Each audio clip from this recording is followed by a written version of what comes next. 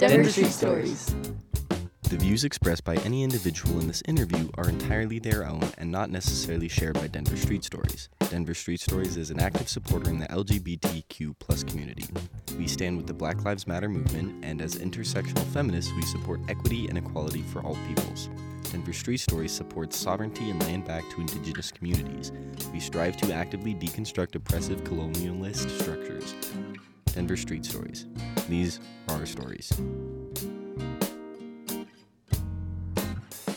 Well, hi Pierre, thanks for taking time to talk with us, and welcome back to Denver Street Stories, everybody. Do you want to kind of introduce yourself or say what you want to talk about today?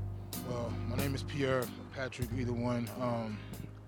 I want to talk about the fact that homelessness does not have a face. A lot of people have the impression that just because somebody walks down the street with shabby clothes or, is asking for a cigarette, they automatically assume them to be a bum or a homeless. Homelessness does not have a face.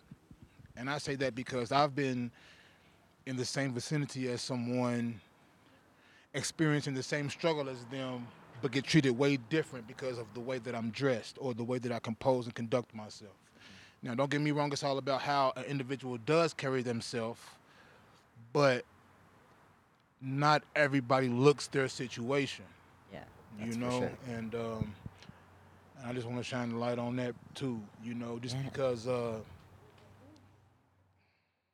I've gained a newfound respect for homelessness, because for homeless people and homelessness in general. I've been homeless for 2 years now, and I never thought it would be me.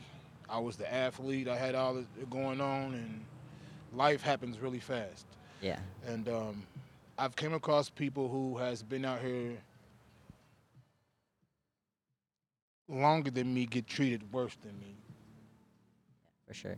I think that's really interesting, kind of what you said of like how everybody thinks it can't be them. Like you said, like you even thought like, oh, that could never be me. And I feel like a lot of people think that when in reality, there's a lot of people who are like one or two, missed paychecks away from being on the streets, or even like people don't consider different, like living in an office or even just, couch surfing or something like that.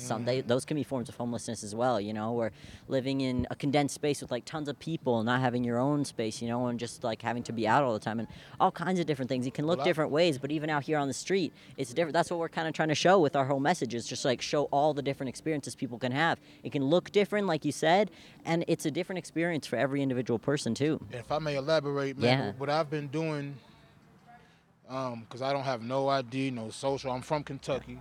Okay. And I drove down here with, I thought was the rest of my life. And today's New Year's Eve, and she left me today. Sorry. And I sacrificed everything for coming down here with her. We had plans and this and that, and now I'm left holding the bag, so to speak. I'm so sorry to hear that. Yeah. But since I've been here and been homeless, I forgot my point of what you asked me. No, not at all. No, you can talk about whatever you feel.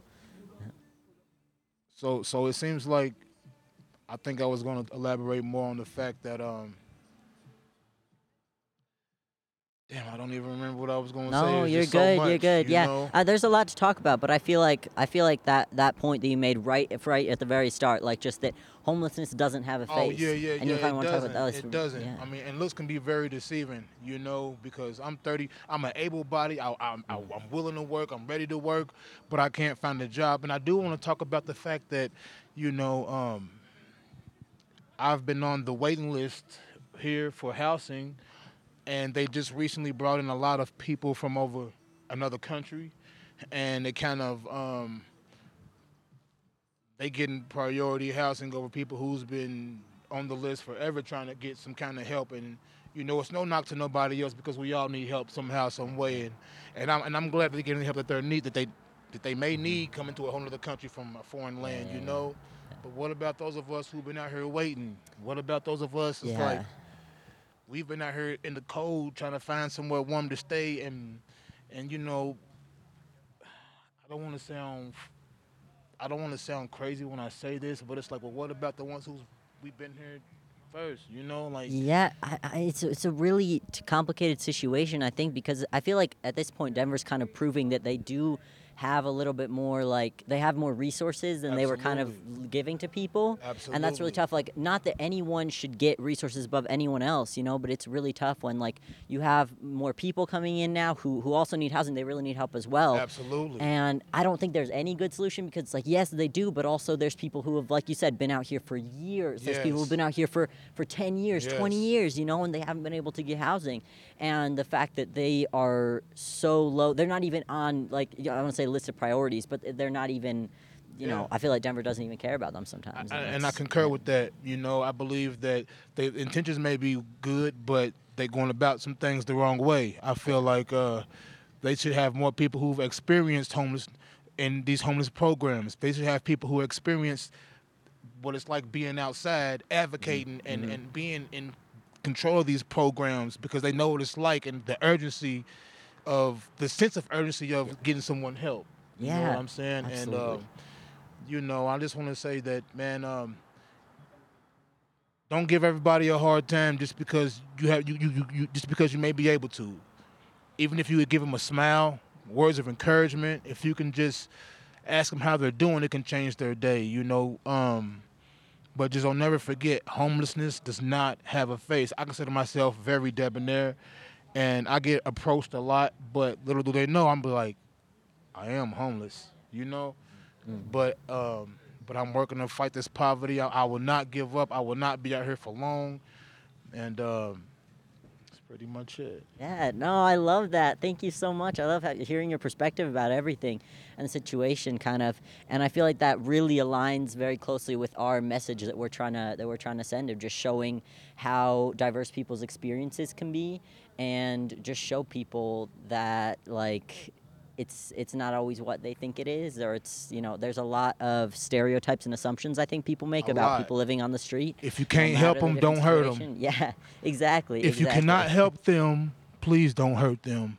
If they may be in your way, give them a second. If they're moving too slow, give them a second. If you can't help them, don't hurt them. Don't discourage them. They already got a lot going on. We already have a lot going on. If you can't help them, don't hurt them. My name is Pierre, and thank you for y'all's time. Thank you so much. I appreciate it, Pierre. Great.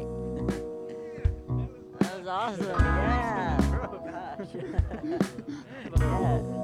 No, that was not at all. That's so I want to get it out because fine. You covered the most important stuff. Seriously, yeah. Really great. And I will Appreciate it. Thanks for listening to Denver Street Stories. We aim to help change the narrative surrounding homelessness by providing a platform to amplify necessary and diverse voices. We hope this sheds some light into a world often pushed aside and disregarded. We should hate less, love, and listen more.